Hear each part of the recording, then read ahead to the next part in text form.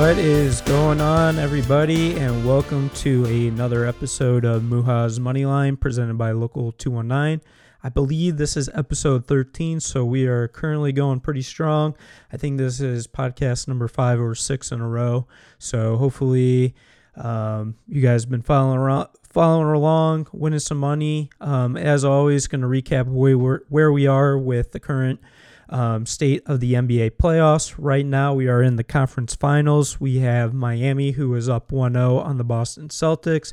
And then we also have the Dallas Mavericks, who are also up. The Golden State Warriors are also up 1-0 on that series. To start off the action for tonight, we have Miami, or I should say Boston versus Miami. With the Heat being at home, it looks like Marcus Smart is going to be probable for the Celtics, who is out for Game 1. Al Horford is on the fence for Game 2. All signs are kind of pointing that he's going to be sitting out this game, but at least the Celtics get Marcus Smart back. That's going to help them a lot with defense. Probably throw him on Jimmy Butler quite a bit for this game. So that's going to be a big piece for the Celtics to have back, because that also means less time with Tatum kind of running the point guard duties and letting that be handled by Marcus Smart. With all that being said, I think one of the main things that I like tonight, I do like Miami to follow up their Game 1 performance. The Vegas has this game really close right now. The Heat are 2-point favorites, and I think I'm going to be leaning towards Miami Heat -2 tonight. Just kind of going off of Jimmy Butler's Game 1 performance. He's been absolutely electric this entire playoffs. It just seems whenever the Miami Heat need a bucket or they need a big performance from Jimmy Butler to secure a win, he is always showing up. I've been a big Jimmy Butler fan since the Chicago Bulls days. I frankly miss him a lot being on the Chicago Bulls. But with all that being said, Jimmy Butler's been absolutely electric this entire postseason. He's reached the 40-point mark at least 3 times in his last 10 games, and he's also averaging right around 30 points this entire postseason. So I just really like what Jimmy Butler is bringing to the table, so that's why I'm leaning Heat -2 for tonight. I also have some more plays for tonight's action. I am going to be riding off the coattails of Marcus Smart being back. I think with him missing that Game 1, he's that high-energy guy for the Celtics. A lot of their success is really dependent on how Marcus Smart plays on the defensive end and also on the offensive side of things. So in DraftKings, I've been doing these bets quite a bit, head-to-head point battles for these playoff matchups. Right now, I am going to be taking Marcus Smart over Max Strus point total. So as long as Marcus Smart scores more points than Strus, that is going to be a hit on that bet. Right now, the odds on that on DraftKings are at -130.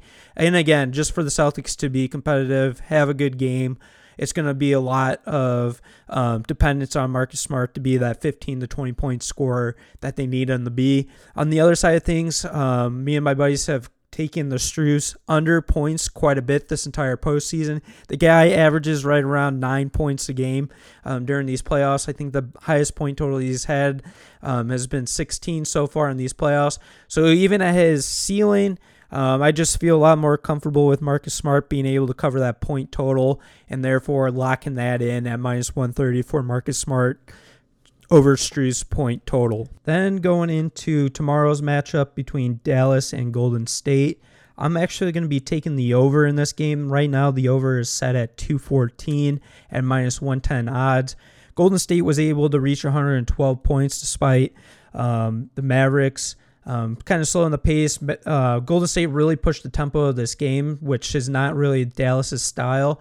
However, why I really like the over for the total for that game tomorrow. The game yesterday, Mavericks shot 22.9% from 3. For this team to have a lot of success and to have any chance at competing against Golden State, they are going to have to shoot a hell of a lot better from 3. They ended up taking 48 3-point shots compared to the Warriors, who shot 29 threes. So the one thing that I've been really impressed with the Mavericks this entire time so far in these playoffs is their ability to make adjustments. I have to give Jason Kidd a lot of credit. He is one of the best defensive coaches in the entire league, and he's proven so far in these playoffs that he knows how to make adjustments from game to game. And I think this is going to be a situation where players like Bullock, Dinwiddie, Kleber, and Klebe, I'm not even sure how to pronounce that guy's name, so I apologize. But guys like that, I feel like are going to shoot the ball a lot better this time around. Therefore, are going to give the Mavericks a lot more points. They're just 20 points away from hitting that 107 mark that we need both teams to be at to hit that 214 over. So I just really think that Dallas is going to shoot a hell of a lot better. Doncic is going to play a lot better. And overall, with the pace that the Warriors play, they're going to be putting up a lot of points. So take that 214 over for tomorrow's action between Dallas and Golden State. And then I'm going to actually be doing some baseball action. This is going to be for tomorrow. It's going to be the White Sox versus the Yankees.